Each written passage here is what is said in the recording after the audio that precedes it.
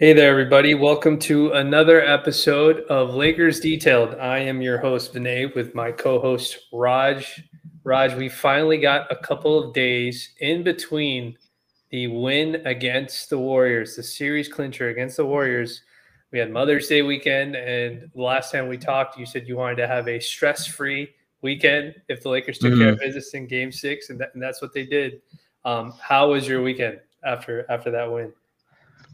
Oh man, it was great. Got to enjoy Mother's Day, take my mom out to dinner, and yeah, a relaxing day. Other than the Celtics beating the doors off of the Sixers, Yeah. it was a pretty enjoyable weekend. Got a few days, to relax and decompress. Took the weekend to kind of enjoy that and just bask in the glow of being in the conference finals. But yeah, I'm good, man. I'm excited. It's grateful to be in this position where we still have basketball that matters to us personally. I think it's a beautiful thing and a blessing to be a part of this. But how'd your weekend go, man? Yeah, man, my weekend was good. We got the win on Friday, and then Saturday took the kids to the beach, and that was nice because the weather finally was nice enough to take them there. And Mm. then I was exhausted after that, so I really needed the time off just to decompress my brain. So that was nice, and now we're back at it here again on Monday night. But as always, we want to thank the folks that are jumping into the space or joining us on the live stream. If you'd like to share a comment, you can always do that by messaging in the YouTube chat, or you can just message to the space directly, and we'll definitely read questions and comments and stuff that come through related to our topic of today, which is going to be the series preview. But as always, we appreciate the folks that support. So whether it's a like or a retweet or a share or whatever it Hmm. is you guys end up doing to support Lakers Detailed or me and Raj just individually. Or as a collective, whatever. We always appreciate it. So we hope everybody had a wonderful weekend too as well. But before we get into the series preview, we should pay our respects to the team that we beat. And by pay our respects, I don't actually mean pay our respects, just actually gloat a little bit about our win because, I thought that, a lot of people didn't pick the Lakers to win this series at all against the Warriors. And a lot of people, said it was either, the Warriors' experience or the Lakers not having enough outside of LeBron and AD, or just the spectacularness of Steph Curry. Like a lot of people didn't pick the Lakers to do it, and you and I both picked the Lakers to win. We both expected it to be a long series, and the Lakers took care of it in six, and they did it in pretty fantastic fashion. That game six was not close, like at all. Like even granted with the Warriors, a 15-point lead can be erased in like 2 minutes, but that it felt like the Lakers were locked in defensively because they were forcing tons of bad misses for them. What was your feeling as you were watching that game? Yeah, I mean, I was nervous as I think most people were. I was a little bit. It was pretty tense. You going through a game six could be kind of up in the air. The Warriors blowing us out in game five. But I love the energy to start. I thought we came out great, went up like 27-10. And then Vinay, we haven't talked since then, but like they came back, right? I think they cut it to like 5 or 6. And then that whole kind of second quarter was back and forth before Austin Reeves, man, just hits a half court heave to like put us back up 11, and it really calmed me down. And I thought, like, we're not losing this game. There's too much momentum going to the half. You could tell. Look at the body language of the Warriors after that possession. You could tell they were like, "Oh crap!" Like we fought back so hard, and like just to go right back down double digits. So it was exciting to kind of put it away. And I see in the chat here, done with the Curry business. That's the way I like to frame it. I'm over the Curry business. I'm familiar with it. Going to war with Steph Curry, like I was a tense, series, and it's been just swept under the rug as like, oh yeah, you're supposed to. It's the Golden State Warriors defending champs. Like that's a big deal to me. I know they have things, they have their own tension in their locker room and stuff that's going on with them. But I thought it was impressive, and I think it was important to kind of mention that. Like it's a real team that Steph Curry just put a 50 bomb in Game 7 the previous series. It's a talented team, man, and Steve Kerr pulled out all the tricks. It's not like he's just like, oh, this doesn't work. Oh well, like they had like 3 different starting lineups. They changed their game plan a ton of times. They changed their offensive scheme, and for us to come out on top in Game 6, I thought it was super impressive how we put them away. Yeah, it was the game. I think it was super impressive. Austin showed a lot of poise in that game. Again, he had probably a slightly shaky start. I would say he kind of looked like he was over dribbling a little bit, but he kind of settled down. Again, uh, D'Lo up and down game. You know, you could tell Gary Payton was very like in his jersey. We should give ourselves a pat on the back because you and I both had a discussion after Game 5 and we talked about what's the final thing that we may see from this team when it comes to adjustments. And you and I both sort of debated, and you posed the question, I think, you know, would you play Lonnie? Would you bench Vando? If you bench Vando, who do you go with?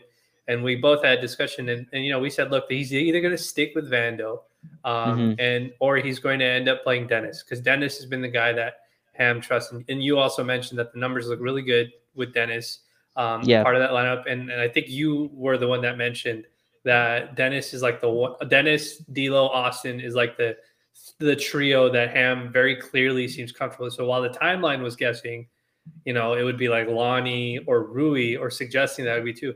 Uh, it ended up being Dennis, and they start Dennis. Dennis does a wonderful job defensively, gets a couple buckets, fouls, kind of does what he does. Hilariously gets himself ejected for taunting of all people, taunting Draymond Green, collects two technicals and gets himself removed from the game, but it ends up being not consequential because the Lakers ended up still winning significantly.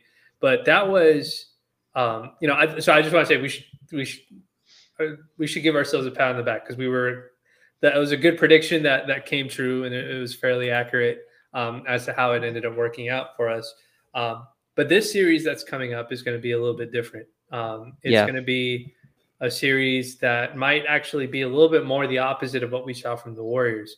With the Warriors, we saw a team that downsized when they went to the bench, and you saw a team that their identity was a little bit more in playing faster. You know, they minimized the amount of non-shooters on the floor. Denver's a very different team. Their roster Hmm. is set up very differently. The geometry of how they play basketball is very, and that's the word I like to use because I think that accurately describes the uniqueness of what um, Nikola Jokic is. He changes the geometry of how you play basketball because you don't see the biggest player on your team also basically play point guard for your team. And that's what he presents. It's a very different situation. And so it's going to be very interesting to see how the Lakers deal with it, but they're familiar with them. You know, Yeah. they've dealt with it. So, what are your initial thoughts about just this matchup that's coming up? Like, what's the first thing that comes out from the top of your mind that you think the Lakers need to be aware of?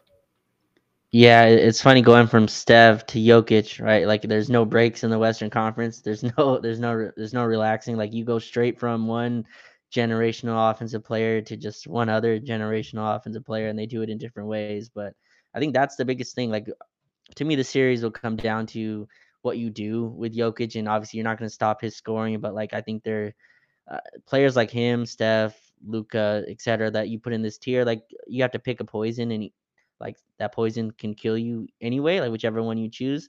But yeah, that's like him versus AD obviously is the big thing that's put out. But I think our guards versus their guards getting over on screens and then keeping that pick and roll into a 2-on-2 matchup. But it's gonna be Nuggets are good. They can score. They have a lot of continuity. They have their guys. They're one of the few teams in a league full of teams, Vinay, that don't give a crap about the regular season. They were one that did. They've been the one seed, I believe, since December. I think they kind of sleepwalked at the end there, but they had the one seed locked up by so many games it didn't matter. But I think they just have a bunch of, they have a lineup that's played together a ton with KCP and Aaron Gordon, and they're going to be tough, man. And we're a team, I think, that's still figuring stuff out. So Darvin Ham pressing buttons while Denver kind of knows they're kind of playing eight guys. If you look at Denver's kind of rotation, they have like eight guys in their rotation, and no real backup center with Aaron Gordon playing that role. So they know who their team is. And we have like 10 guys trying to fit an 8-man rotation, right? So I think that's like, it's a really fun kind of, contrast there of teams. But it's exciting. I think the Jokic versus AD definitely pops off, and then LeBron be able to hunt switches and a lot of fun stuff to kind of talk about with this series. But the Jokic part of it, to me, finding the key for him to like not have 38, 14, right? Like that to me, that's where he kills you. If he has like the 14 assists along with him getting 30, then you're in trouble. Yeah, yeah, I absolutely agree. I've been trying to find the right term to describe what this is, like what the kind of defense you have to play against him. And Yeah. I'm still scrambling. Like the only one I've been able to think of is I call it the Trojan defense, and Hmm. it's from like that the Trojan horse and how the Greeks used the Trojan horse to get inside the walls of Troy, and they had people hidden inside there. So it's not necessarily that. It's not exactly that. That analogy is not perfect, but the reason why I like the analogy, it's because if you look at it from the perspective of allowing the opposing team to do something that they think they're doing effectively, but really you have a bigger goal, right? Like you're trying to set a trap. So I've thought about like how we have to defend Jokic, and I think a lot of times when I think about how we should defend Jokic, I do expect us to do a lot of single coverage. I don't expect us to do a lot of doubling, triple teaming, because of the reason you described. Like he's a fantastic passer, and he will do things for the sole purpose of setting up passes for his teammates, whether it's cuts, even if it's not designed. It's the very thing that like LeBron has been applauded for like his entire career. He'll just go and find the smallest guy, go post him up because he knows somebody's going to come and help.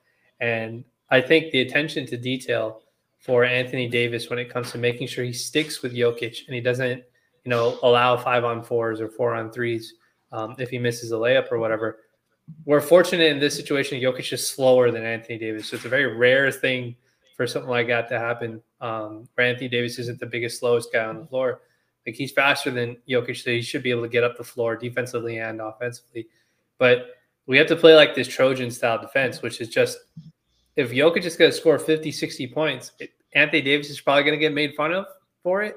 But if they result in him not getting 14 assists and he's only getting like 5-6 assists, and that's the difference between us winning a game and losing a game, that might be worth it. I'm not saying that's what they should do or that should be the strategy, but I think that's like something that I remember like Ty Lue did with like Luka. Like Luka would come out against the Clippers and he'd have like 30 in the first half, and he'd be completely gassed out by the second half. And granted, he didn't have a Jamal Murray type, but like he'd be completely gassed out in the second half, and the Clippers would just kind of keep chipping away. And so I'm curious to see what the Lakers' strategy defensively is going to be, but that matchup is going to be huge for sure. So let's start here. Would you start with AD on Jokic? I think like the Lakers' preferred outcome would be AD on like Aaron Gordon, right? And like to be able to roam similarly to how they put him on GP2, to JaMychal Green, to Xavier Tillman, yada yada. Like in all these games, is that viable in this series? I think like they're gonna try some possessions to have LeBron on Jokic, so LeBron doesn't have to be the rotator. I think it's twofold as well. If you have AD on Jokic, then it's the Warriors' dilemma again, right? They bring him up in the Jamal Murray ball screen, and now you have AD out on the perimeter while Jamal Murray and Jokic play 2-on-2, and you can have guys cut off that, and you have Rui or LeBron or Vando as your rim protection there. But like starting this series off, would you start game 1 AD on Jokic to start, and then kind of move back from that, or would you want to put him on Aaron Gordon or someone else? Yeah, so I would trust AD on Jokic. Like the major concern is when the collisions happen between AD and Jokic, like is AD going to get in foul trouble because of it? And I think he has enough credibility with the refs as well as just defensive technical skill where he'll be okay. And again, like this is another example of like it's not I don't want to say it's a ref bias, but it is a thing that happens with refs. AD's smaller than Jokic.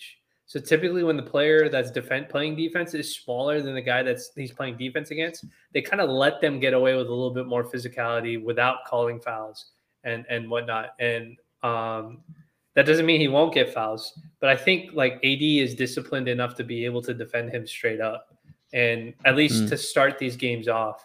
Because really, I just don't like the idea like Bron is, we've talked about it many times. He's compromised physically. I don't know if he can kind of stand up Jokic. You know what I mean? Like if he can prevent them from getting 2 feet in the paint and whatnot.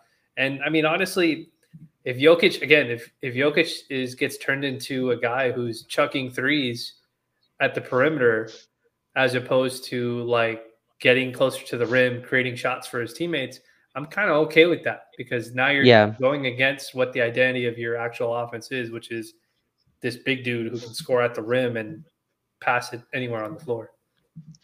Yeah, it's similar to me how we've defended others. Like you want to keep the Murray Jokic a 2-on-2, right? You want Mhm. to keep that like a 2-on-2 action and not involve Michael Porter Jr. getting open or KCP getting free, getting loose for threes. And Aaron Gordon, I think we're going to beg to take shots, For even though sure. he's shooting a respectable percentage. But if he wants to take jump shots, and albeit, but yeah, I think like they're gonna try to force him, as you said, to be a jump shooter. And Jokic has Vinay, like I don't know, I was watching. He has like the slowest shot fake and drive in the Yeah. league, and it just works. Like it's Yeah. like the most.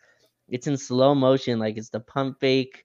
It's a 3-step process going to his dribble, and he still like gets by dudes. And I think this is where AD is just being a generational type defender. I think Yeah. comes in where he needs to be able to not dissuade the three, but contest it enough, right? You don't want to give wide open looks to Jokic. I think he's shooting a ridiculous percentage from three as well. Yeah. But try to dissuade the easy open three and then also take away the drive. And that's a lot to ask, but he's gonna have a huge ask anyway in this series. But yeah, and then also knowing his IQ, having to pick when to shade more on Jamal Murray, when to take Yeah. away the pass back to Jokic, and when to kind of play in that in between game. And that's the series to me. AD's like in between defense, and you talked about it, getting steals, getting deflections, all that stuff to me is huge. And AD's in the center of that. And yeah, you don't want LeBron. I just think like for a few possessions, instead of LeBron chasing around MPJ on screens, like Yeah. just being a bruiser inside, and Jokic is gonna hit the little jump hooks over him. I don't mind that. It's still like bully ball to the rim kind of stuff, gets you in foul trouble, gets the defense collapse, and that's where he lives. Is like the skip passes to the corner, the wing hits to MPJ, the Aaron Gordon cuts for dunks. That gets their crowd going in ways that I think like if Jokic is just hitting shot after shot, I think it reduces the momentum that they have.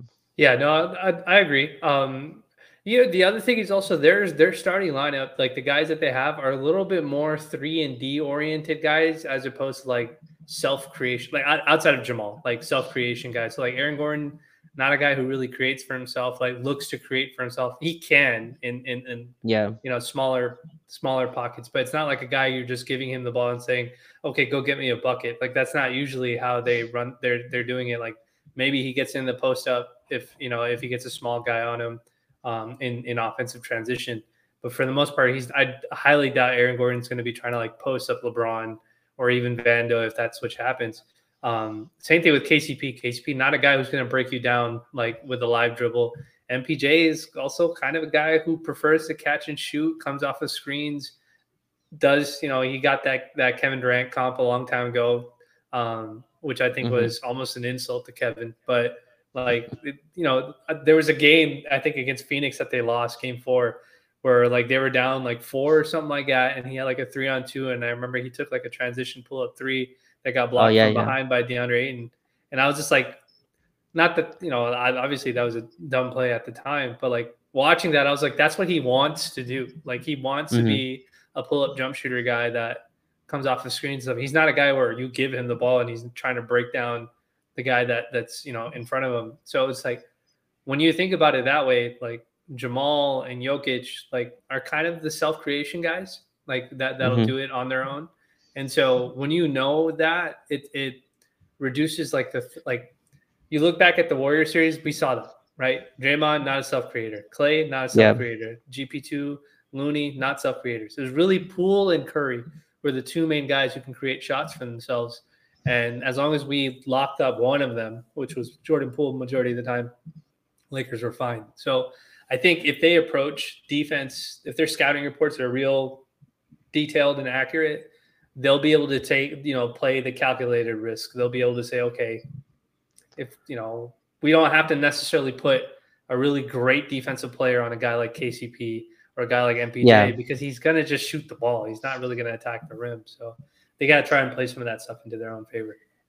Yeah, exactly. And I think that's where the advantage is. I think Reeves can chase around KCP. And to me though, I think the best defense is a good offense. Like Yeah, I absolutely. keeping them out of transition. Like if you saw, it's obviously painful, but KCP had like 17 points in the first quarter against Phoenix in Mhm. game 6. A lot of that was just runouts, Yeah, like terrible passes by Katie and Booker, who turned the ball over a ton, and KCP just got run out layups, run out transition. And that's where MPJ comes in, right? His athleticism and his like ability to shoot, that all gets magnified in transition for him. He's already 6'10 or 6'11, whatever he is. And he loves to fire from three, and that's where they get loose, and that's what you need to keep out. But this should be like a slow pace, very much LeBron mismatch hunting. We'll see if they single cover AD against Jokic. If that's the case, and get AD some post backers, and just have defensive balance when you're running back, right? And I think that's so important. We've been terrible transition defense through most of the year. I think like this series will really magnify how important that is. But that I think that's the way to start. You're not going to stop Jokic. Like, he's going to get his 30. Like, that's just like, I don't think you're going to, negate his offensive impact. But keeping the assist down and making sure like Jamal Murray also doesn't have 40, right? Like, to me, that's where like you keep him a little bit more in check. And then KCP, Bruce Brown, Christian Braun. Their rotation is really short. Like, that's kind of the extent that they go into their bench. Bruce Brown, Christian Braun, and Aaron Gordon's there. Jeff Green off the bench playing center for them. Yeah. Jeff Green, yeah. I'm not sure how much he played in the Phoenix series. I don't remember. But like, yeah, Jeff Green off the bench, who's I think as old as LeBron, still getting up there. Yeah, strangely. Still putting guys in the basket. In posters, yeah. And so like that's where our advantage is, to me. Keeping the pace low, running those guys off the 3-point line. Like you said, I think the Warriors were a nice test for that. Like for sure. Like a would you say Denver was do you think Denver is a better defensive team than the Warriors, or a worse defensive team than the Warriors? I think they're better like team defensive. Like if you look at the numbers and all that, I think they're more in sync with what they're doing. I think like the Warriors have they have Draymond Green, which is kind of his own defensive impact. And obviously like guys like Jordan Poole, those guys are negatives. But I think like the Lakers are a specific matchup for Denver, to where like Devin Booker and KD just didn't have the supporting roles around them, and they're like heavy jump shooters, right? So they don't put pressure on your defense as the Lakers do in terms of paint points, getting to the free throw line and stuff like that. But I think they've maximized the output that Nikola Jokic can be defensively. Right. You know what I mean? Like, I think like they've done as much as they can, and he's still like, you're never going to make him a quick foot center. But I think they've at least done what they could have to kind of make that, as even as it could defensively. Yeah. So that was something that I was thinking about a lot today. So I went through the regular season and there are things that we can take from regular season, probably more for this series than we could from the Warrior series, because it was very different. So when I was rewatching the 2 wins that we had against them, like I tried to find the themes that were successful for us, as opposed to like what player did what, right? Because we have both the wins that we had Russ on the team, and he came off the bench, and like so I wanted to see why it is that we won with him, with a worse roster, with Pat Bev starting and Dennis Schroeder starting, and we won those games against him. And Jokic played, and Jamal played in those games too as well. MPJ played in those games too as well. Why we beat them versus, and what we could carry over thematically. Yeah. And so one of the things that sort of popped out to me before I go into the Lakers offense was that their defense at the rim isn't really that good. Like, I would actually say more than Jokic, their best rim defender is probably Aaron Gordon. Like, I've seen him block shot of LeBron, he blocked Dennis Schroeder layups, challenge Russ at the rim. Jokic is not like, when I watched the game and where we were taking our shots from, which were in the paint, like Jokic wasn't really doing much defensively to deter it. And so the reason why I asked you that question was because, with the Warriors, even if Draymond's on the floor, Kevon Looney is like, he's freaking huge, dude. Like he challenges everything. And like, I think it might be, I don't want to say night and day, because that's sort of insulting to say, but I think it may actually be night and day for the Lakers rim attacking group. So Dennis, Lonnie, I think is going to be important. Not because he can get to the rim. Dennis is going to have important. Austin will be really important. D'Lo, if we get the good, he doesn't have GP2 on him anymore. So like, maybe he can also get to the rim too as well. But like, the rim is there. They don't, like, once you get the first step on whoever it is, or you use that shot fake or whatever it is, nobody's stopping you from getting to the rim. And Jokic certainly isn't going to be a guy who's going to rotate over from the weak side to stop you from getting to the rim. And that was sort of like how the Lakers beat them in the regular season. It was Russ getting to the rim, Dennis getting to the rim, all of these guys doing that. And I think like when I think about whether that we can replicate that in the playoffs, I don't see any reason why not, because we just did that against the Warriors pretty successfully, and the Warriors are pretty damn good defensively just with their individual guys. So I'm. What do you think about that? Do you think that is a way, when you think about Denver's defense, do you think of them as a rim protection, like an elite rim protection team, or do you think, or No. am I in the right spot there? Yeah, so I think they're more like a rim deterrent team, right? So they kind of want to take you away from the basket before you get there. So they Sure. send a lot of help. They don't really like to switch with Jokic, right? Yeah, they want to like keep you out of the paint. Because once you get in there, like you just talked about, it's Jokic, it's Aaron Gordon, as your like real rim protector. But they do a nice job helping on the backside, and their guards, KCP, Bruce Brown, are really good at chasing over the top, being physical with you. To me, though, this is prime. Like a lot of series aren't the LeBron and AD pick and roll, right? We've talked Mm-hmm. about that a lot, and it doesn't get used much because teams are able to kind of just switch it.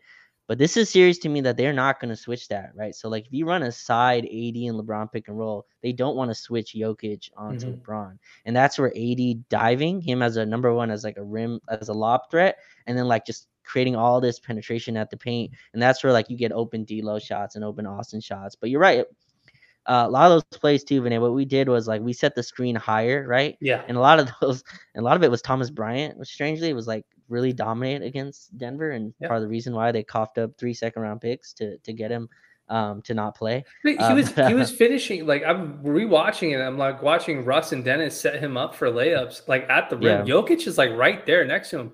He's doing nothing to stop Thomas from scoring at the rim. And I was just like, was this a regular season thing, or is he just not want to try and defend? And so, like in my mind, I think to myself, like if that's going to end up being AD, I don't think you're stopping AD from scoring at the rim if you're just going to be watching him do it. So I'm very curious to see the if he meets force with force defensively. exactly. Yeah. That's a good way to put it. And then you look at their first opponents, right? DeAndre Ayton. Not sure he was totally engaged, but like just a jump shooter. And then obviously Phoenix was kind of a jump shooting team. Minnesota with Gobert and Towns, who's a jump shooter, and Gobert, who can't really get his offense going. So yeah, it'll be interesting to see how they defend the paint. But to me, this is like we were setting screens a lot higher, right? So like it's really tough to have a coverage when the screen is like above the 3-point line. So we put Mhm. Jokic in space, basically, is what you want to do. You want Jokic to have to move his feet left and right. And I thought this is a series to me where LeBron can get downhill. Like that, Jokic just can't move his feet with him. There's gonna be games where LeBron looks 38 years old, because he is. But I think this is a series where he can get downhill. I think it's a series where Austin can get downhill, and kind of get to that mid range area where Jokic has to kind of be back. They get him to the level of the screen a little bit more nowadays, but yeah, we'll see where they go with that. But I'm fascinated how they put him in these screens, and I think Jokic's foul trouble is huge. He's a guy that doesn't foul very much either. So that kind of battle between the Lakers, who love to draw contact, against him will be interesting. But I think you're right. This is a series where you have to get to the rim and try to get to the basket. Aaron Gordon's a guy that's going to jump at everything. But like that's a place to me where, Renee, we have enough shooters now where you can make those guys pay. You have a D'Angelo Russell, you have an Austin Reeves, who should be able to knock down shots from Denver just collapsing at the rim, and they're going to have to keep the defensive integrity up, and you can kind of get baskets that way. But no, I think you're on the right track there. Russ had like a great game against them at home, I Yeah. believe. When we were at home, I think Thomas Bryant was like huge against them in 2 games. LeBron always plays well against Denver. Like he has like Yeah. he has like great games against them since he's been a Laker, at least. So no, I think this Denver's really good. I'm keep saying that because they are. But I think this is a good matchup, back and forth. Yeah, so that actually brings me to the next point, which is the LeBron thing. Like I think part of the reason why LeBron plays so well is because Aaron Gordon starts defending him like his life is on the line, and Aaron Gordon seems to turn up sometimes. Like his physicality, like for some reason, increases against LeBron. Like he takes it very Yeah, seriously. And I mean, I get it. You're playing Braun, so you want to like make a name for yourself. So that's probably why that'll happen. So like Braun's game, I think in this series is going to be very interesting because the last series we saw Braun was doing a really phenomenal job just kind of picking his spots. And then game 6, he kind of had like a Braun game. And he was getting to the rim. He was bully balling his way to the rim in the post and doing it in transition. He was doing a wonderful job that way. So, it was perfect for the closeout situation that we needed it. And again, like Denver is a team where, they'll probably put Aaron Gordon on him, but it probably won't be hard for him to get like Michael Porter Jr. on him. And that's not a guy who could stay in front of LeBron or a guy that Bron can't post up. He can pick on a guy like KCP. He can pick on a guy like Jamal Murray if he wants. So it's going to be very interesting to see how he fits stuff in, or not how he fits stuff in, but like how he fits in where he wants to score. Because, Denver altitude is no joke. So they went there a day or two earlier to like kind of get their legs underneath them and adjust. I don't even know if they will adjust, but like his jump shot, we don't know if his jump shot's going to come back. That 3 ball is going to come back the way that we want. But game 6, he didn't take that many threes. He just kept going to the rim over and over again. But doing it in Denver may be different than doing it in LA, and doing it in game 6 versus game 1. So it'll be very interesting to see how he adjusts. Do you think this is one of those? Do you think he's probably going to take the same approach that he did like last time, which is he just kind of waits to see what's working, what's not working, and then fits himself in? I do. Yeah, I think, I'm not sure he can just go 7 games like full bore, trying to drop 35 a night. And I honestly don't think he has to. Again, I think Denver is a team that their pick and roll defense kind of plays into what our guards want to do. They don't switch, they don't, go up too high, and they don't trap very hard, right? So to me, this is like a series where D'Lo can really get loose, I believe, in that mid-range area. I think you're going to see him try to take Jamal Murray in the post a little bit. I think you're going to see that. I think you're going to see Austin Reeves be able to. We'll see how effective again it'll be, but I think Austin kind of get loose in that mid-range area as well. Try to draw fouls at the rim, try to drive contact. They play a little bit more of a looser kind of ball screen coverage, and I think that'll kind of work in their favor. But I do think it's a series where LeBron's gonna have to score a little bit more than he did. I mean, he scored 30 points at one time. And was super efficient, 10 for 14. I'm just not sure how much he can pull that in the tank like to right away with the altitude in Denver, but I think he'll be serious tomorrow. I think they know game 1 is like has been extremely important in these series to like take a stranglehold early, and I think it'll work. But yeah, I'm interested to see how he approaches it, man. I thought he got really jump shot heavy against the Warriors sometimes, like trying to aim it and find where the jump shot is, and I think we can work it around in this series where he can get to the rim. Aaron Gordon's going to ball pressure him. Yes. Full court. Like he's going to be attached to him. And to me, that's where like, I've said the term force with force. So sometimes you can use the force against them. Like remember last year when the Nuggets played the Warriors, Draymond Green really did that. He like used Aaron Gordon's force against him and kind of got under his skin a little bit, like Draymond does, making him a little frustrated and playing that game within the game. And I'm not saying to do anything that's below the belt, sportsmanlike. Or like unsportsmanlike. I'm just saying like Aaron Gordon's a guy that's gonna be fired up in like right away and be aggressive the whole time. And that's where like a pump fake here and there really goes a long way. Like for a guy like that who's gonna be jumping out the gym trying to send your shot to the 12th row. Like that's like to me, that's a guy where you want to kind of use his physicality against him. And I think our guards do a good job of that. Like I think Austin Reeves does that, D'Lo does that, LeBron has been like just deferring when a guy like picks him up full court. He's like, I'm just gonna give the ball to the guard. Like you're playing full court on me for no reason. You're wasting your energy doing that. So the little tug of war there, when to be aggressive, when not. And I think the score also will dictate a lot of that with how aggressive he is.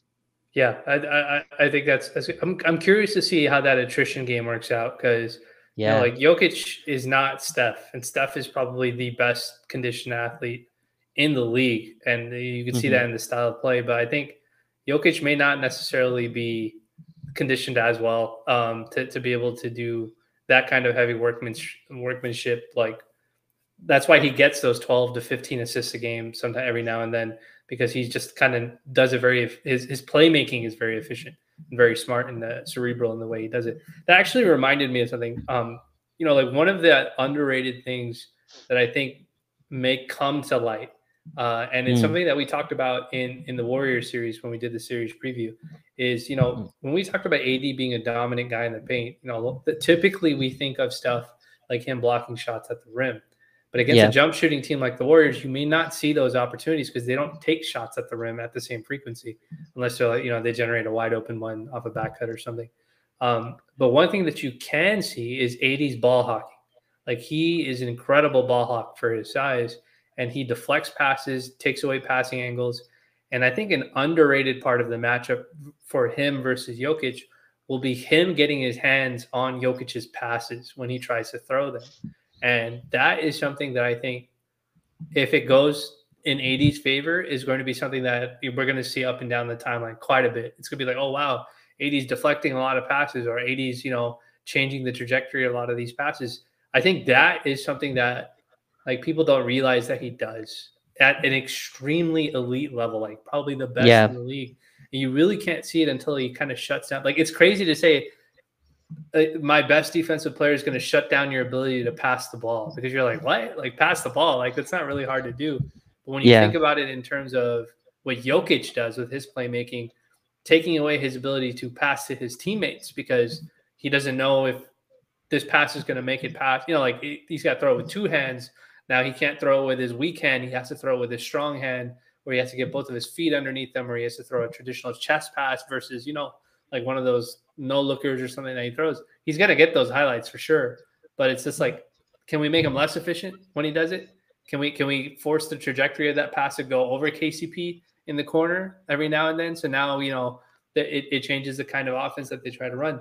I think that's an underrated thing. Like an underrated force meets, what's that? Unstoppable force meets the wall sort of thing. Immovable object. Yeah. Yeah. Like, I honestly think that might be something that we get a good chance to see, because when I was watching the tape, like, there were definitely moments where stuff like that was happening. Like, Jokic is rolling, but he's not really looking to score. He's doing that thing where he takes like the little Euro step, but he's really looking to pass, and AD deflects a pass or something like that. So, stuff like that's going to be really important to slow them down or junk up some of their offense. So they like to run a lot of their offense like at the top of the key. So they'll have Jokic with the ball up there, and he'll be kind of, motioning and, running their sets at the top. Are you ball pressuring him up there? Because I think, there's a tug and pull there, you know what I mean, of like impacting his passes or playing up too high. Because this is my concern with the series, Renee, is like, similar one I had the Warriors. I think the Warriors played more non-shooters to where you could do this. Aaron Gordon's really the one guy that they start that you can do this to. The Warriors kind of had a few people we were kind of comfortable, like Andrew Wiggins, GP2, JaMychal Green, Kevon Looney, like Draymond. Like, those are all guys who were like very comfortable with them outside of the paint taking shots, right? And the Nuggets are not that. You can't just give up shots to Jamal Murray or KCP, and even Jokic to an extent. He's a guy that, again, you can't throw the same pitch to. Like, you got to switch your stuff up to. But I think are you concerned about that at all? Not the like Jokic shooting or whatever, but like pulling AD from the paint, because that gets their stuff going. Like the little the cross screens they do with Aaron Gordon, and like people are always wondering, how does Aaron Gordon get so many dunks? It's because like they do those screens and people get lost on those switches like in between the paint. Those are tough to communicate, and that gets him dunks, that gets MPJ dunks off of that. So like, are you concerned? I guess that's my one concern to me of this series is AD getting pulled from the paint, and you have LeBron and Rui or Vando. We can get to like the lineup configurations later, but those guys at the rim having to be the deterrent, the rebounder against these bigger type of wing guys. That's my one. Like, how do we keep AD at the rim if he's defending Nikola Jokic? Like that's to me the conundrum that I'm in, and I think Darvin Ham's gonna have to decide. Yeah, so that is definitely a thing, because I remember, I forgot what game we lost in the bubble. It was game 4 or game 5. I don't know what it was, but there was a game where AD had like only 4 rebounds, and all of Lakers Twitter was pissed when after that game. They're like, oh, AD is playing terribly.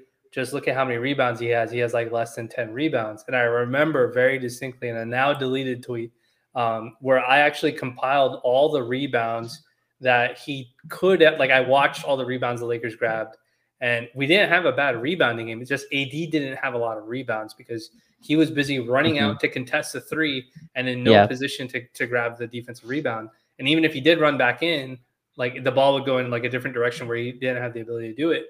And I remember there was one specific highlight where he ran back, boxed a guy out, and the rebound actually went to LeBron, and LeBron didn't grab it. Aaron Gordon grabbed it and ended up scoring like a dunk or a layup. And I remember like I shared it, and it was like a Rorschach test for Lakers Twitter. They're like, "Oh, wait a second, like maybe this wasn't AD's fault," but that is a concern because of the defensive rebounding. Like if he's going out there to chase Jokic, or like if he's doing it to defend the pass, and then he goes to crash the glass, I'm okay with that. But if he's stuck out there because he's worried, like Jokic has already made like 4 threes in a row or something crazy like that, then that becomes an issue. But I will say this, compared to the team that we had in the bubble, I think we have better rebounding personnel with this team. And I think Vando, if he's still in the starting lineup, is a core part of that, because he's going to be on like Jamal Murray or something like that, probably. And we can get into whether he gets that assignment. But like, I think he's going to be on a guy like Jamal, and he's going to go crash the glass. And if it's just going to be a ton of open space, I like Vando's chances of running down defensive rebounds in open space compared to whatever we had, in the bubble, which was basically LeBron was the only guy to do it. And, obviously he can't do it in his current age with his, where he's at physically right now. Yeah, for sure. And yeah, we can I guess we can go ahead and get to that. I think a lot of people saying it's not a Vando series, and like, I kind of want to see how it plays out first. I think Rui's going to be important. But I actually agree with that. I think Vando's going to be on Jamal Murray. I don't think they're going to waste time with that. I remember the first Ja Morant possession, they had Vanderbilt on Ja. Like, they didn't waste any time doing that. Like, that was the right away, the defensive assignment. I also think like that's his role on this team, not just in terms of basketball, just in terms of his identity on the roster. It's like you guard the other team's best guard, right? Or whatever, wing creator. And I think he's going to be on Jamal Murray. I think he could do a fine job with that. So I guess if you have Vando on Jamal Murray, this is where I get worried about the other matchups, right? Because then I guess you have D'Lo on KCP. I guess so. And then you have, you would put LeBron on Aaron Gordon. That Reeves on MPJ, which, I think that MPJ isn't the on-ball creator, but I do think he's a guy that'll shoot right over you if he thinks he has that. And maybe that's part of the game plan, like make MPJ feel like he's the number one option on this team. Like that. I mean, if it's contested jumpers, then why not? Yeah, and I think that's what he'll be taking. MPJ, people forget because the bubble, we won in 5. That series is a lot more contested than people remember. It was a tighter, tough series. I remember MPJ used to hit some contested threes where like Kuz is right in his face and he still hits those. But I guess, is that the matchups for you that you would start with? I guess so. AD on AD on Jokic, I guess, and LeBron on Aaron Gordon, then Vando on Jamal and the other two guys. Is that where you would start? Start this series? Yeah. So if they don't start, like let's say they swap it, then they put Vando on MPJ and they put Austin on Jamal Murray, and they try to do that thing that they did to Steph, which is Jamal, Jamal can score, but we're not going to let Jamal get away with not playing any defense. Like, we're going to put a score on him, because that's also a concern too, right? Like, if Vando loses the tug of war defensively, or the battle defensively against Jamal, he may not provide us anything on the offensive end to use attrition against Jamal. So like, that's an important part of that game. So if we don't do Vando, I would expect Austin to be the guy who gets the assignment on Jamal. How effective he is, I don't know, but like, Austin is a gamer. Like, Jamal will try and post him up. Austin will try and sell the charges. He'll try and stay in front of him. And again, you have to remember, like, he does have AD behind him, So if it's Jamal taking a DHO from Jokic or somebody else, like, somebody's going to help him. It's not going to be him out on an island by himself. Like, LeBron's going to be helping off of Aaron Gordon and whatnot. So I'll be very interested to see how it goes. I could go either way. Like, I could see the logic behind playing Vando on Jamal just because of the length and the defensive ability. And again, like, the handoff, right? Like, if AD has to pick up Jamal, then you have a bigger body on Jokic, even though, Vando's not going to be able to really box out Jokic, but he can get to the rebound maybe faster than Jokic can get to it. That's a thing that also is part of rebounding. But if that doesn't work, then you can go to Austin and you can test that out too as well. I don't think Ham doesn't strike me as the type of coach to completely change his tactics. From watching honestly, watching the regular season for whatever we can carry from the regular season, we won games with Dennis and Patrick Beverly as our starting backcourt. Like, I want people to think about that for a second. Like, now Yeah, we're gonna have D'Lo and Austin. Like, there's a huge difference in the offensive ability and the threat that they can be offensively. That's going to change the entire dynamic. Like, we're discussing defensive assignments on the Nuggets, but the Nuggets have to account for us now too. Like, you're not playing off of sure. Patrick Beverly, who averages like 5 points a game. You're not playing off of Dennis, who couldn't shoot. Like, he just go to the rim. That's really all it was for a good portion of the season. So like that, I think that kind of stuff, it'll be interesting to see. But I wouldn't be surprised if either one of those situations happened. And you might be right. They may just put Vando on MPJ and be like, he's just taller. We don't want to risk putting Austin in a position to have to defend a guy 6 inches taller than him. Yeah, I think that's what I would do. I just wouldn't want such a glaring matchup hole. I think like Sure. that's a really glaring mismatch in terms of Austin on MPJ, and MPJ is a really good rebounder as well when he wants to be. I just think that's a lot of pressure on Austin to guard him. And I think you made the key point. Make them work on the other end. Like you have to make Jamal Murray guard. Like he has to be. Yeah. The Suns just did not have the capacity. I mean, Landry Shamet was just not going to be able to, run enough ball screens to where they give a crap about him catching it, or even if he caught it on the move, he wasn't going to attack a closeout or anything like that, where it put fear into their guards. I think like Austin and D'Lo, especially, they're going to try to hide Jamal Murray on them, and I think that's when you have to go to work, similarly to what they did to Steph, right? Like clear side, let me work. I'm taking you in the post. I'm running you through ball screens. You're going to have to defend and chase. And even LeBron hunting and being very maniacal with the approach of Yeah. like, no, this is what we're doing every single possession. I think that's so important this series. We did it in the bubble as well. Didn't have to do it as much, but we did do it. We hunted Jamal Murray, and I think today sneakily we're gonna hunt KCP. Like I remember watching Yeah. KCP guard Kawhi, and I was like, oh, like that's a physical matchup that's just not sustainable. I'm not saying LeBron is Kawhi, but I think in terms of a strength For advantage, sure. he does have the same type of advantage. So I think that those are the two guards where it's like kind of pick your choice there for LeBron, and then run offense through that. Simplify it, run offense through that, run it through the post through AD. I don't think they're going to try to double off that. And Jokic, again, a guy who's not going to foul. He knows his like value on the team, and that's Mm-hmm. where AD can get baskets. But I think that's a huge part of this series as well. Trying not deliberately destroy your offense, but get Jokic in some type of like where he's guarding AD and he has to guard every possession, right? Like he can't take a break on defense to me. And I think like putting Jokic in actions, a lot of times, like a lot of teams who play Denver, they just don't do it.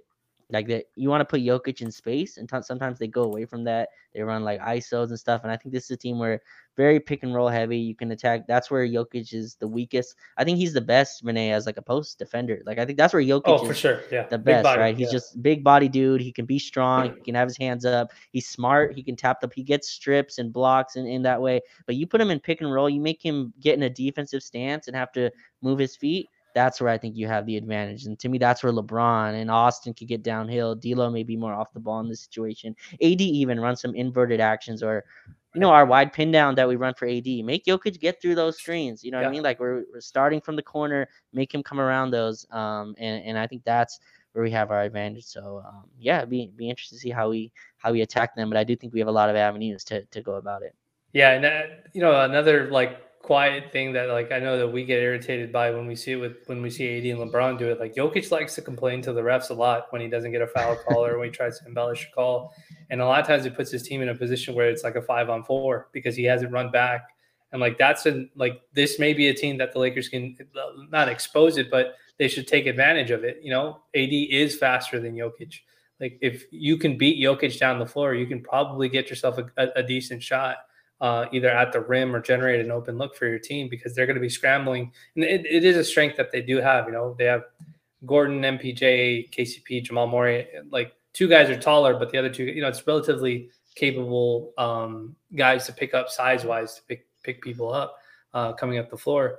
But if AD and LeBron can outrun Jokic down the floor, that's a huge difference for Yeah. the Denver defense to account for.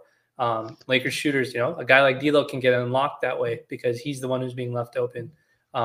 Even a guy like Vando getting a rebound and pushing it and letting LeBron and AD run with them and pushing it up the floor. If that turns into a 5-on-4, like that's something that they can try and expose. Like Lakers really didn't have those kinds of opportunities as much against the Warriors because the Warriors are just a very disciplined team, and their guys would get back on time. And Looney put so much pressure on the offensive glass that it was always like a 4-on-4 at the very most for the Lakers.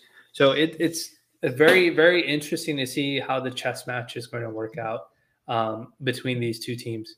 I will say this other thing that, like, with how shorthanded the Suns were, I'm surprised that series went for as long as it went. Like it was a long series, and I don't want to think lowly of Devin Booker and Kevin Durant. I think they were pretty phenomenal. They put like 80 points up together.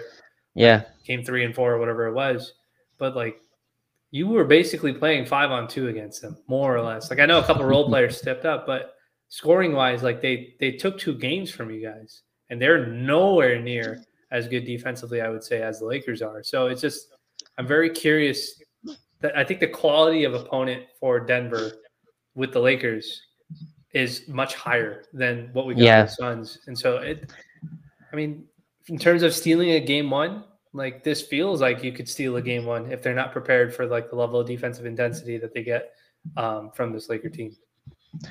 Yeah, I think it's an adjustment both ways. I mean, going from Ayton was out, I think the last game, but I never thought he engaged fully in that series in terms of what Phoenix needed, right? They needed a Clint Capella, and he was, whatever offensive minded center that he wanted to be in that series. So yeah, just lost my train of thought, but I'm super interested, man. I think they can steal that, and steal that game 1 and go in there and take it, but I think it's an adjustment for both teams. Like the Nuggets they run their stuff through their center. I mean, that's a totally different, like scheme and style that the Warriors just went through, where they, especially after game 2, was basically all through Steph through their point guard, right? And I think it's an adjustment that we're gonna have to make. But for them, going from like Jock Landale to Anthony Davis, like that's a hell of a jump. Yeah, I would say it's a huge difference. Of course, it's a hell of an adjustment. Or going from like, having to where like you can trap. They were trapping every Booker in like Kevin Durant ball screen. You know what I mean? Like because there's just no one else you worry about. Josh Okogie, Landry Shamet, I think hits 5 threes in one game, but they just did not care enough to where like they respected that. Chris Paul, they were daring. That's a real sentence. They were daring Chris Paul to hit mid-range jump shots, and he could not beat them. And then Chris Paul was out because, of course, it's Chris Paul. And then like they were starting campaign, and like another guy that they're like, have at it. You know what I mean? Like if this is a campaign game, like we're fine with it. And he almost, I think he was at the Jokic 50 game where campaign went off. I don't remember if that one was that one or the last one, but I think the Lakers have just a lot more threats that they can throw at Denver, and the guard's gonna have to come to play though. It's gonna be another series where I think D'Lo and Austin are gonna have to hit jump shots and have to make Denver pay, because I think they're going to again collapse in the paint and try to overhelp with Jokic, especially him trying to recover back to guys. And I think they're just gonna have to send help from all these places. Maybe it's Rui instead of Vando, and then you really have all this shooting out there right next to LeBron and AD. And I do think this is more of a series where Rui can play, right? There's no one really running around like Bruce. We talked about it, that Steph and Clay put the fear of God into you when they come off ball screens. Denver, they have guys who shoot 40% from 3, but it's not the type of like curl, and if they're just a split open, they drill it, and I think this is more of a series, more similar to like Memphis had like Desmond Bane, but I think like Rui can at least survive in the series, and I think he'll be huge, like you talked about, on the rebounds, on the boards, and be able to create his own shot, right? Like Denver's a team again that's gonna pack, and I think like against MPJ or someone, Rui can kind of body those type of dudes and get some shots. So I'm interested, man. Yeah, so I was gonna say that's a perfect segue, because I was gonna jump right to the bench, the 2 bench units that we have facing each other, playing each other. So like the Nuggets, they do have a decent bench. They do have Bruce Brown. They have the rookie Christian Braun that he's been pretty well. He played pretty well. He's been like sort of the 3-and-D wing guy. He's a very sturdy defender. Like him a lot out of Kansas. And then they played Jeff Green too a little bit, like as like this backup center role that they've had for them. So they downsize. Technically, they are downsizing when they go to their bench at times. But I don't know if that's going to be what they do with us. But that sort of plays into the favor of what we also do because we try to play Rui at center at the 5. We might see that again, or we may see some small Wenyan minutes to keep some size on the floor, so we're not downsizing too much. But guys like Dennis Schroeder will be important.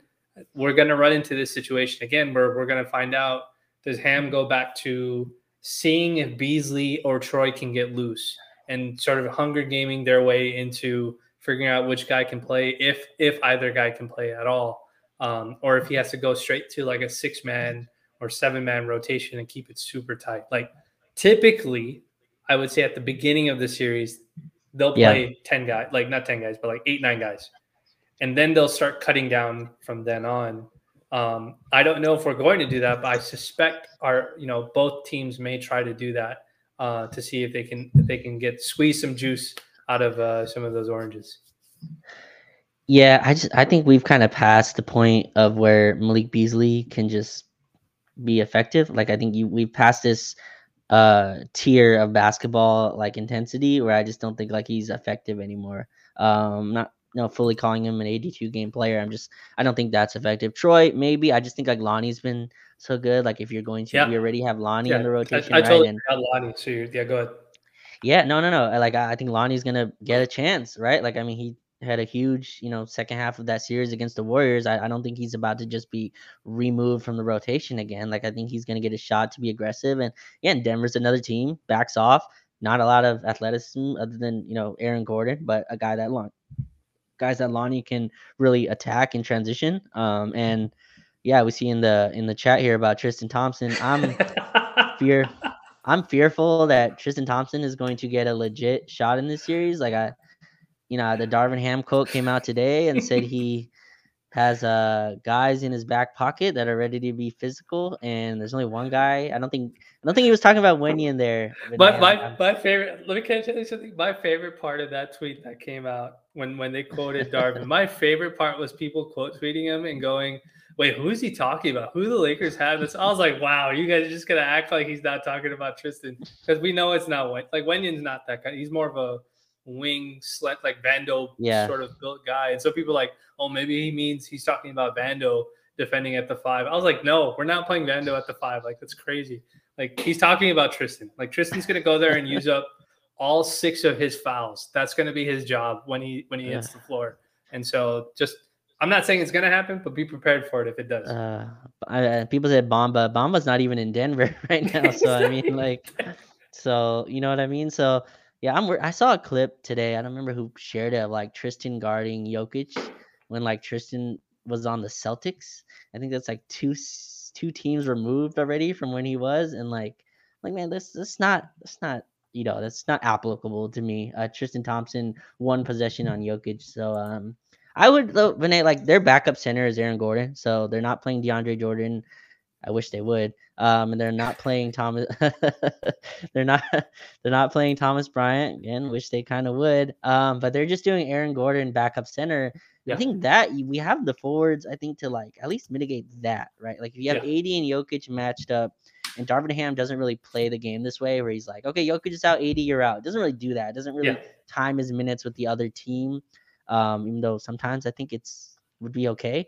But like, yeah, he just does not run the lineups that way. So there's gonna be minutes though. I think we're like Rui's on him, and you're just gonna have to survive those. And I just don't think Tristan is playable though. I just can't. I just cannot see a guy who's doing ESPN 2 months ago come in and defend Jokic. They're calling him the Dwight.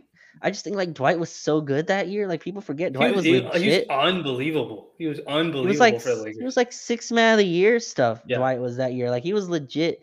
Dwight was so good. Dwight was so good that he actually hurt Anthony Davis's Defensive Player of the Year case that season that he played for us. Right. Because this is just an aside. I got into a back and forth with the whole Milwaukee fan base on Twitter about this. Like they were like, well, look at these advanced statistics. This is why Giannis is the Defensive Player of the Year. This is just for the people who don't know what the argument was. I was just like, yeah, you guys beat the shit out of the Detroit Pistons like 4 games out of the year, so that's why his defensive stats look so good. And he's just like, oh, it's AD has to play against like the Rockets or something like that, so his stats are good too. I was like, yeah, but we have Dwight coming off the bench for us, and he's so good defensively that when AD's off the floor, the drop off wasn't as significant as Right. it would be when Giannis left the floor. And so people are like, oh, and then it didn't matter in the end because he wasn't going to win the award. But like, that's how good Dwight was, dude. He was like, for the 82 games that we used him, he was phenomenal. Yeah, yeah, and he was physical as hell. And he got like, you're not gonna get under Jokic's skin to Yeah. say, but I thought like he bothered him enough. Like he made him feel like he was there. Tristan Thompson, I can't see it, man. That's just years removed, and even 5 minutes a game, sure. You want to throw it out there so he gets torched, fine. Just get it over though with quick. If I'm wrong, I'm wrong. I'll eat the crow on that. I can't see it. I would rather just do the winning. I maybe might get some minutes. I just think like the Rui LeBron is what he's gonna go to. Maybe Rui LeBron Vando played a little bit in Game 6. Maybe like that's where they go. Just be big and sized and forwardy. Sure. During that non AD minutes. So we'll see, man. I don't think Denver's changing though, Vinay. I think they're keeping to their 8-man rotation. I don't think they're extending their rotation. Against Phoenix, I don't think they really did. I think they kept it to their main guys. Again, DeAndre Jordan and Thomas Bryant never got a look in that series. Like didn't even get a look. They just went straight to the Aaron Gordon at center. And I think they'll do the same thing here. But yeah, tell me about Tristan, man. Tell me if I'm wrong about Tristan Thompson. No, I don't think you're wrong about him. I think I think if AD gets into foul trouble, we're going to see Tristan. I think that's really going to be. I think that's really going to be what it is because we're basically finding out that Mo Bamba's not going to be playing, like unless we like maybe best case scenario if we make the finals. So I'm not counting on him being available, and I think Ham may try Wenyen like to give him a chance to do it, but I'm not absolutely positive Wenyen will be effective. But it's really like the only way you use Tristan is if there's foul trouble. I don't think the Lakers are going to do anything drastic like play AD and Tristan together. I think it's just going to be, it's just going to be like, it's also Ham just like being Ham, dude. Like, honestly, like that's just Ham's, this is like what makes him a good coach. Like he literally pretends like he's going to use his 15th guy. And I mean, to some degree, he uses like 11th guy, right? Like Lonnie came off the bench and he did his thing. But it's just like, I guess it's his way of like, hey, Tristan, we're not going to play you, but we may play you if something, if AD gets 3,000. Stay ready. But I would expect them to like the normal, like sort of logical step process has been AD gets in foul trouble, they downsize and they play hella fast and they'll just start running up and down the floor. They'll gang rebound as a team and they'll try to force you to have to go smaller. If that doesn't work, they'll try Wenyen at the 5 for a little bit. And it might be the other way. Might be AD gets in foul trouble, they play Wenyen, then they downsize before they get to the point where they're playing Tristan. So I think a couple things need to happen before that actually happens. I would genuinely, like you, I would be very shocked if Tristan like off rip was getting minutes. I just don't see that happening right now at this point. But if they need a goon to go out there and collect 6 fouls, like Tristan's going to do it. Like he's good. Wenyen's not the type of guy to go out there and do that. No. Like Tristan's going to be the guy who's going to go and like full court press Jokic basically. And you know what I mean? Like he's going to guard him like he's a cornerback or something like that. So it's just funny to see that quote because people are like, what? Like, who are you talking about? Can't be bad though. So that was funny. No, it's not. It's not. Yeah. Would you try Wenyen in this? Like, he's been regulated to like out of the rotation for so long, but I'm just wondering, like, would that be something you go to? Because Lonnie Walker was a surprise. Like, didn't see that really coming. I mean, I could see Wenyen going in too. So that's what's so different about like I think the clash in styles to me is that like the Lakers are kind of still figuring themselves out. They're like, oh, what works, what doesn't, like what are we not. Denver's kind of like, this is our team. Like we have bits and pieces that we fill in here, Jeff Green, etc. But they kind of know what they are. Like last 5 minutes of game, they know like it's Jamal Murray, Jokic 2-man game. The Lakers are like, well, we could run it through Austin Reeves, we could run it through LeBron, we can kind of diversify where we go to, and that's why I'm so interested where the rotations go, and that's why it'll be fun to kind of see where the tacticians do starting tomorrow. But I've did that Warrior series. I thought Renee gave me a lot more confidence in Ham, kind of like with his decisions. You know what I mean? The Memphis series was one thing, but to like go toe to toe, I thought with Steve Kerr and match counter with counter, and we discussed a lot of the counters here, and seeing it in the games the next day, it was like, oh shit, like that's freaking cool. Like that he he did that and made the correct changes. So.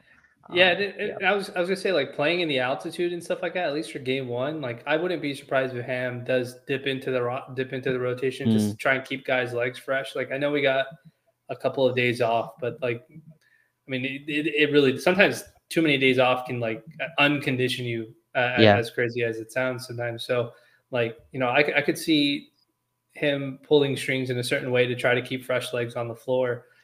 For you asked like Wenyen, like why not? Like I saw Thomas Bryant score layups over Jokic. Why can't Wenyen score layups over Jokic? It's not like Thomas was doing anything. He wasn't bully balling Jokic. All he was doing was moving in that open space in the paint, making himself available for drop off passes, and then just finishing because there's nobody that's going to block him at the rim. Like Jokic is not a rim protector like that. And I could be wrong. He could just all of a sudden turn into like prime Hakeem in the series, but I just haven't seen it in the tape. Like he hasn't done it in the regular season against us. And I'm watching the Suns series. He's not doing it to them. Like Jock Landale is not getting played off the floor. You know what I'm saying? Like DeAndre Ayton played a terrible series, I would say, for his own standard, but they still took 2 games off of you. So it's like, is it really what we think it is? And so, I don't see why he couldn't. The real question will be, does the defense hold up, when any of these guys get played? But look, honestly, if Denver is going to keep going with only Bruce Brown as like the guard that gets switched out, like, maybe we will be okay with like getting Lonnie's fresh legs out there. Cause I think having a steady diet of rim attacking on the floor is going to be like super, super crucial for this series. And I think you're right. Like Lonnie has to get those minutes because Beasley doesn't attack the rim that way. Troy doesn't attack the rim that way. And we just can't, you can't forget how important that is for a team like this. And Lonnie's first step is still great. Like he's got a really great first step on guys. And so it's important that he keeps playing. Yeah. And he's really good at knowing how to play off of LeBron. And we were like, he was a really good screener and knowing like, okay, they're going to trap here. I know where to go get open. And his catch and shoot 3 was working in round 1. He gets to the basket, puts rim pressure. My question, I guess the next guy is Dennis Schroeder, right? Was really good in the first series. I'm wondering in this one, like I think Denver's so big in so many places where like I think he'll do a good job on Jamal Murray, and he's a gamer too. It's like you said about Austin. I think Dennis is also a gamer and we'll kind of figure it out. But I'm interested to see like where he fits in. He started obviously game 6. I think both of us agree he's not going to start at least game 1. I don't think he's going to go right back to. Yeah. I don't think he starts game 1, but I'm interested in that second unit as well. He's another guy that like gets to the basket, puts pressure on the rim. He's also a guy that I can see get swatted by Aaron Gordon a few times because I just know Dennis is going to try those like underhand layups, and Aaron Gordon's going to send that to the third row.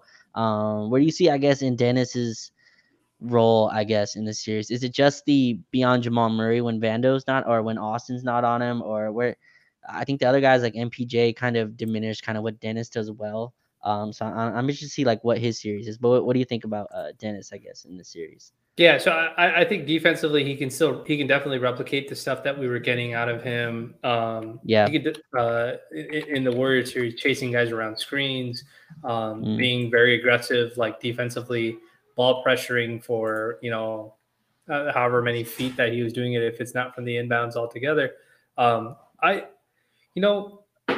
offensively his rim attack is very, very important, but. Like he was having trouble finishing at times. His three ball has been kind of up and down. But I wonder if it gets better because of the personnel being different.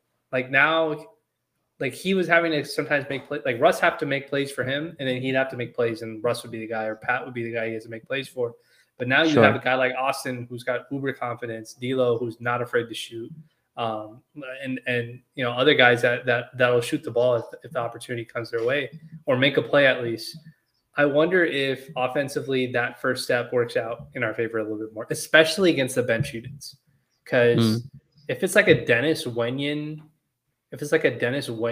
pick and roll action and Aaron Gordon's the guy who's defending the rim, like I could see the floater working in his favor. I could see him drawing fouls. I could see him doing kick out passes and stuff like that. So it's like it's going to come down to how we want to attack the rim. Is it going to be for the bench unit? If it's like LeBron and Rui and we're not playing Wenyen, is it going to be LeBron in the post setting people up? Because that's one way of doing it. Or is it going to be getting downhill over and over again? Because that's what we did in the regular season. Because Russ and Reeves were coming off the bench for us at that time. They were both getting downhill. So you want to replicate what was working. And frankly, if they're using Aaron Gordon as their backup 5, I want him to collect fouls so that he can't even play with that starting unit in the late game because he's in foul trouble. You know what I mean? Like, don't take the pressure off of them defensively just because it's a different unit that's out there. So I'll be curious to see. I feel like he should have a good offensive game, like against this team. I just don't know if how it'll come. Will it be at the rim? Is it the mid range with the jump shot and whatnot? I'll be curious to see. Yeah, I think him hitting jump shots is huge in this series. I think that it just changes how teams have to defend you, and that's why like the Dennis Vando units are really tough because they're two guys the teams don't really guard. But again, in that game 6, him hitting a 3 early, I thought was huge. Huge, and like that 3-guard lineup that we were discussing, D'Lo, Dennis, and Austin with LeBron and AD, all those guys can score off the dribble. Like they're all pick and roll guards that like can run their own action and run it in different ways, right? They're all different. They're all diverse in the way they run actions. And I think that's a really tough way to guard. I worry about a little bit defensively, but yeah, I think Dennis can get to the floater game again. Like the defense that the Nuggets are going to play, they're going to try to be back, try to take away AD at the rim. And I kind of want to bend him into this too. Where does AD get his points in this series, right?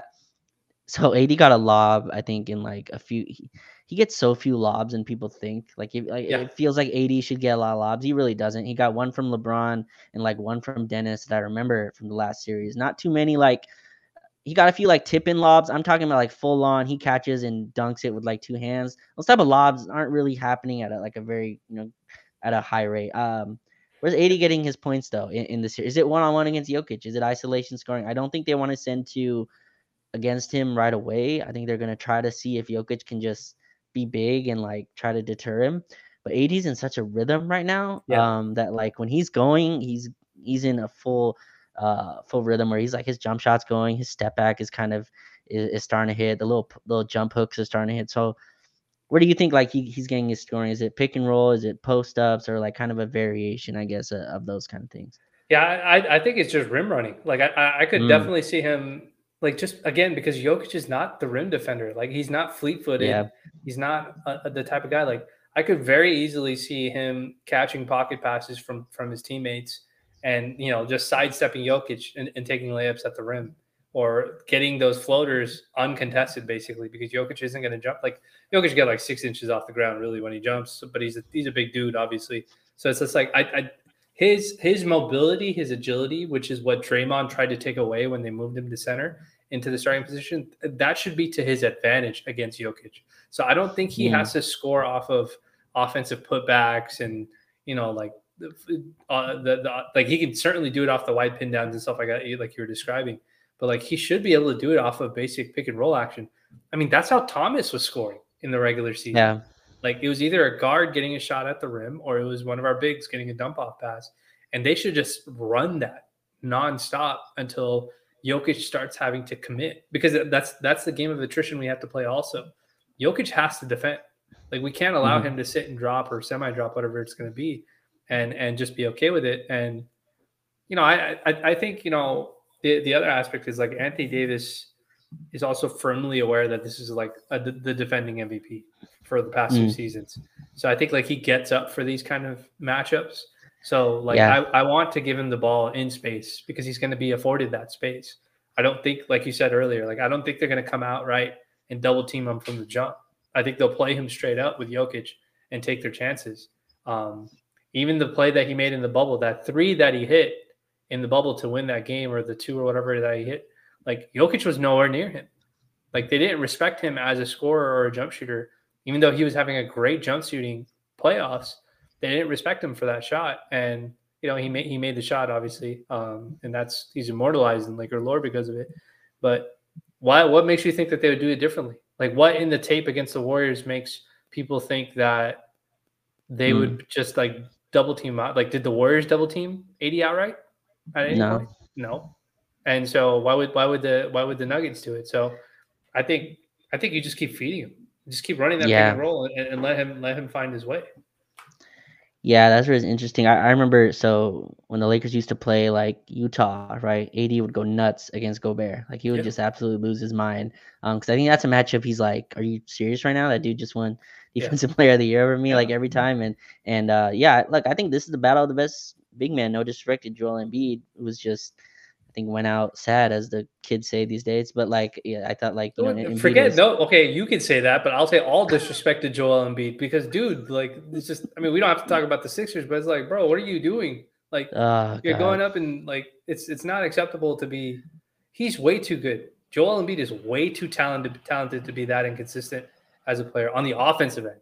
All right, like I yeah. get it if you're not gonna play defense, but you can't. Not after the politicking that we did all season for that MVP, dude. It's just. Yeah, Al But go ahead. Horford just one on one let him just Yeah, like he's it's like his punked freaking him kryptonite. Yeah, I don't know in how to in describe him. multiple games, blocked his shots and all that. But no, with AD, I think it's interesting. I think that matchup is so huge. Both of them can't be in foul trouble, right? Jokic and AD are the pillars of their teams right now in terms of like what they run on. Absolutely. And both of them can't be in foul trouble. That is like the series right there. If one of the that's a game right there. Whoever's in foul trouble. So I'm interested. AD's aggression. I think Draymond, I'm not saying like he stopped AD, but he definitely deterred like shots from him. I think Sure.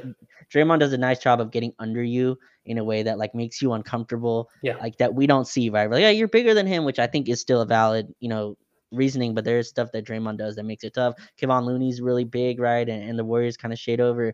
I'm interested how the Nuggets kind of play this. The AD's been really good at going quick, at attacking at the basket. I think he's in a different mode offensively than he's been in a while. Hmm. So we'll see if that stays. But yeah, that matchup there, whether the Lakers I think the Lakers are going to try to do the same thing on the other end as well. If Jokic is on AD, try to let it single coverage and see if you can stop him. And we'll see if the Nuggets do the same. AD, obviously the better defensive player. Jokic, I think, has the edge on offense. He does have the edge on offense. So, yeah, I'm so fascinated by this series. But you're right. This is I don't think you could sugarcoat like this is battle for best big man. Like I Yeah, know Jokic absolutely. has the I has agree. the back-to-back MVPs, but that is out of the window during a one-on-one competition. Like this is battle of like who has the best big man title, and I think AD can definitely put his name in the hat with a win. Yeah. So on the YouTube chat, Shell Mm, has a question here. Like, do we see AD having to carry an mm, offensive and defensive load? And so I don't think he has to carry the offensive load. And I yeah, think the defensive load that he has to carry is very different from the defensive load that he had to carry against the Warriors. I think his sure. defensive load has to be it's Jokic. Like it's very centralized. This is the guy that you have to guard. Whereas against the Warriors, they have this freaking system that we need you to cut. These 2-3 things that they like to do. Mhm. We need you to do. And um, I think the fact that it's a little more focused on one player defensively for him will allow his offensive load to be easier. He will have some energy. He'll have some legs to be successful because it's just the way that the Warrior system is versus how Denver likes to play. It's not one is easier than the other. They're just difficult in their own sense because Jokic is a MVP caliber passer, Yeah, player, offensive guy. But in terms of like mental capacity, like I need to accommodate for three different things on one defensive possession versus I just need to stop Jokic or get the ball out of his hands and then go box out. That's much, much easier compared to the Warriors. Yeah, it feels more traditional, right? It Yeah. feels like more of a not that again. I think Denver's better than the Warriors. That's not what that means. I just mean like the Warriors Yeah. are so unorthodox. They're so different. They're so unique. They're a unicorn in the way they play. It just again the fear of God when Steph or Clay come off these screens. It's a lot. It's a lot of pressure on your big to come out, go back, hedge, recover. Like all that stuff is really tough. And I'm not saying Denver's gonna be easy. They're a freaking really good home team.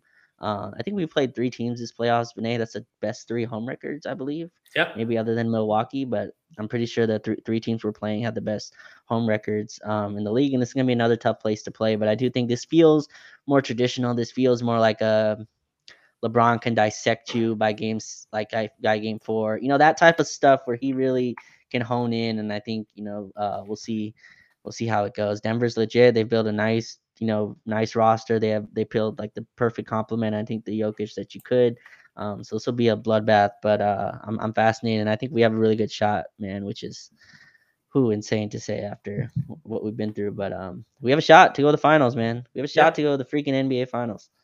Yeah, it's 4 wins and we're in the finals. This is not a real storyline, not a serious storyline, but there is a little bit of revenge series here for Jared Vanderbilt because he was originally drafted by Denver, didn't get very many minutes for the first 2 seasons that he was there. Very limited. He didn't start any games, very limited, and ended up getting traded to Minnesota where he just kind of exploded as a player. And I don't know if that's a chip that he has on his shoulder. He seems like kind of a cool guy. So maybe it doesn't bother him at all. But maybe there's something there. Like I'm watching Bruce Brown play against the Phoenix Suns and he's playing like his life is, like I said, like his life is on the line.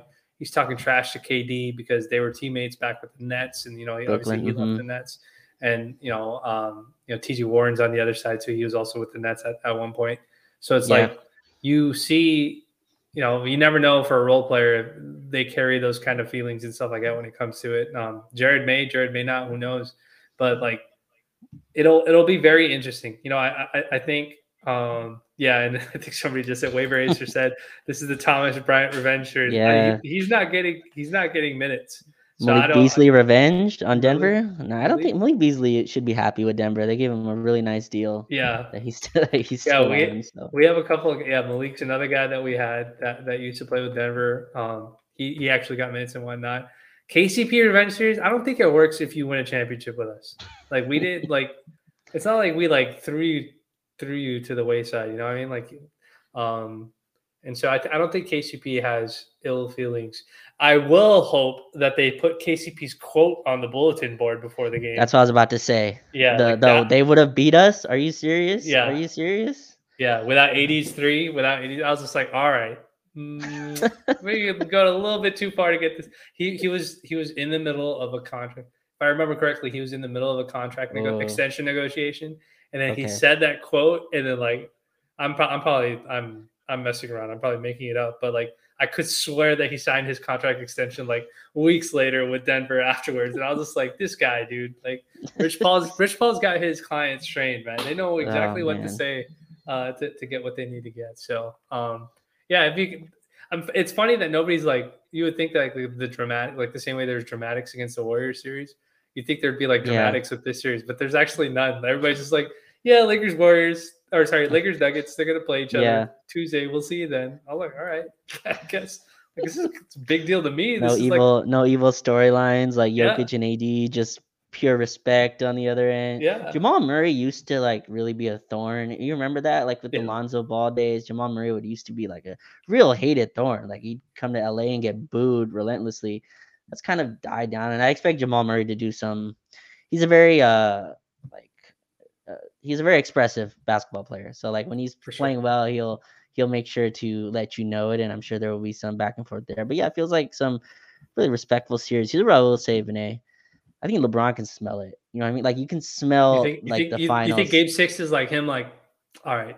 I mean, this was my worry in round 1. I'm like, man, it's so far. Like how much can LeBron give? But we're so close. And like his last conference finals that he lost was 2010 to the Orlando Magic, right?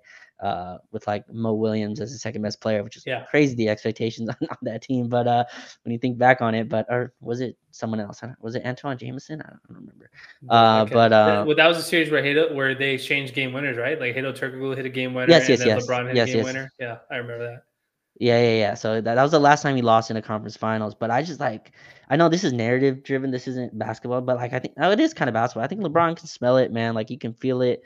You're this close. Like you're 8 wins away. He just has to put his body through 8 more wins. Like I'm sure that's the way he thinks about it. And like I need 8 wins. You know what I mean? Like how do I maneuver my body to get 8 more wins? And that's super close, man. That's absurd. That's not like 8 wins to get to the play-in, which was a real situation that we were in. At one point.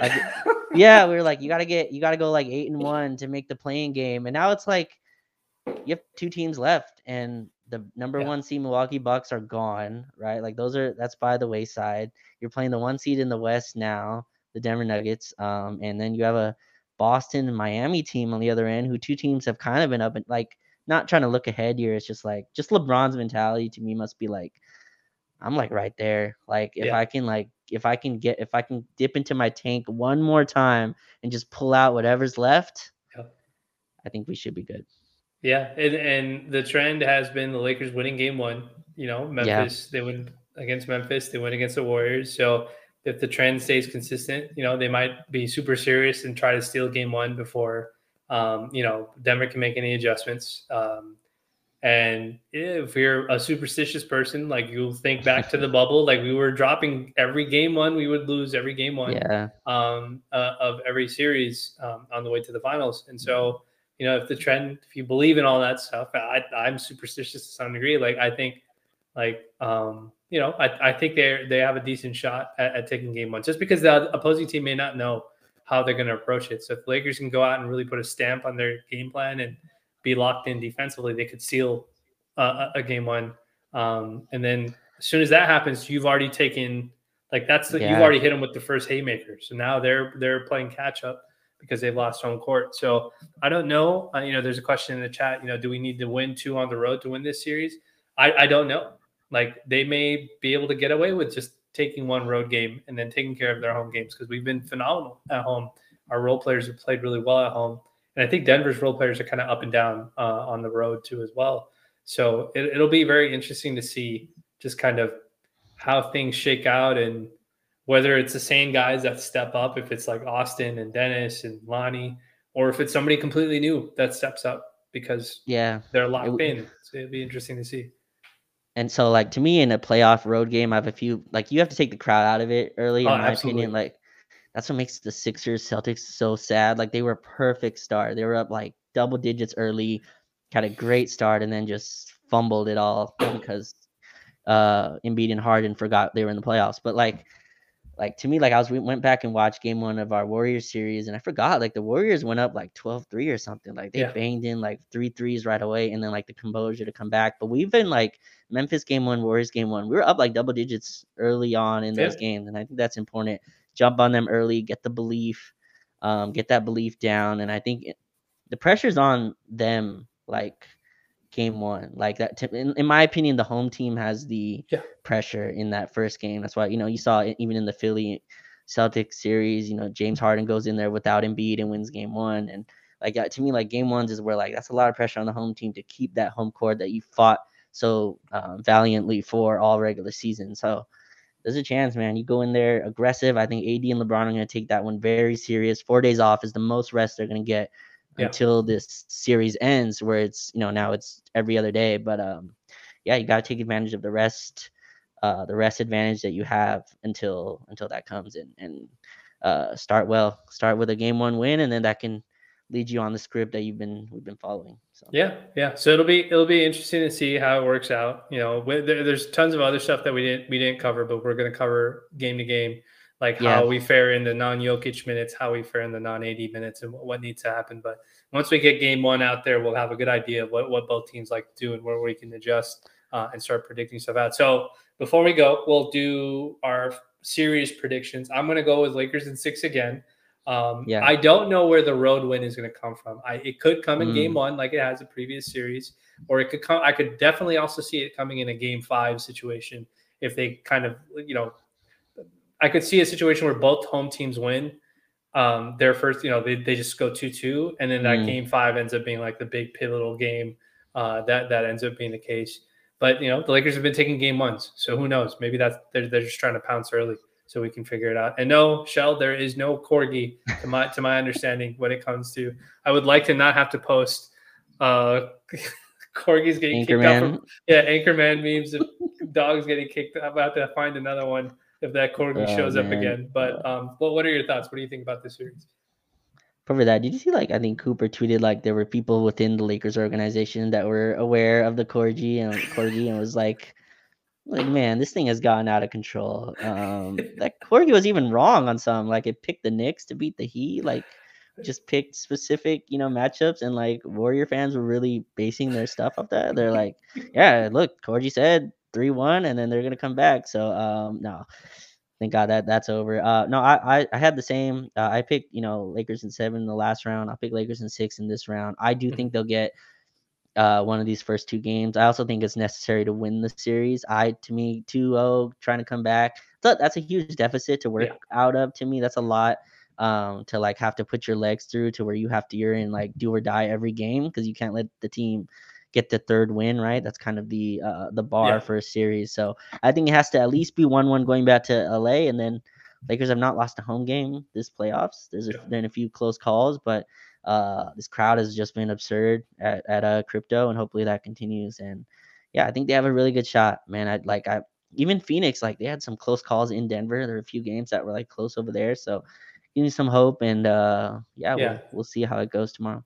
Yeah, so it'll be Phoenix was, I think Booker had to go a little crazy for them to keep one of those road games close for Phoenix before they let go of the rope. And I think Lakers are just way more balanced of a team in terms of all aroundness, where they can rely on their role players. And one of their role players can explode, Rui or Austin or D'Lo. Somebody can get super hot and win you a game. So it'll be interesting to see. You have Lakers in 6. I have Lakers in 6. So Raj, we have a game tomorrow. It's an early game for the folks that are listening. It's 5:30.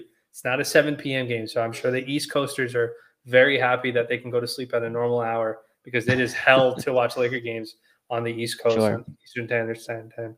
But as always, we want to thank the folks that are in the spaces and on the live stream submitting questions, sharing, liking, retweeting, subscribing, whatever you do. If you listen to this on the podcast, leave a rating. That also helps out. I don't know how it does, but they tell us it does. So it's always nice if you can leave a rating there too as well. And we appreciate you guys giving us, an hour and a half of your evening to just kind of, talk about Lakers basketball and do this preview. So we'll figure out what our schedule is for the next one after game 1. Hopefully Lakers are able to steal one. If not, we'll just discuss adjustments and we'll get it on the calendar and share it with the rest of the timeline. So you can follow Raj, you can follow me, you can follow the Lakers detailed account. And if nothing else, we'll see you guys in the next one. Take it easy. Peace.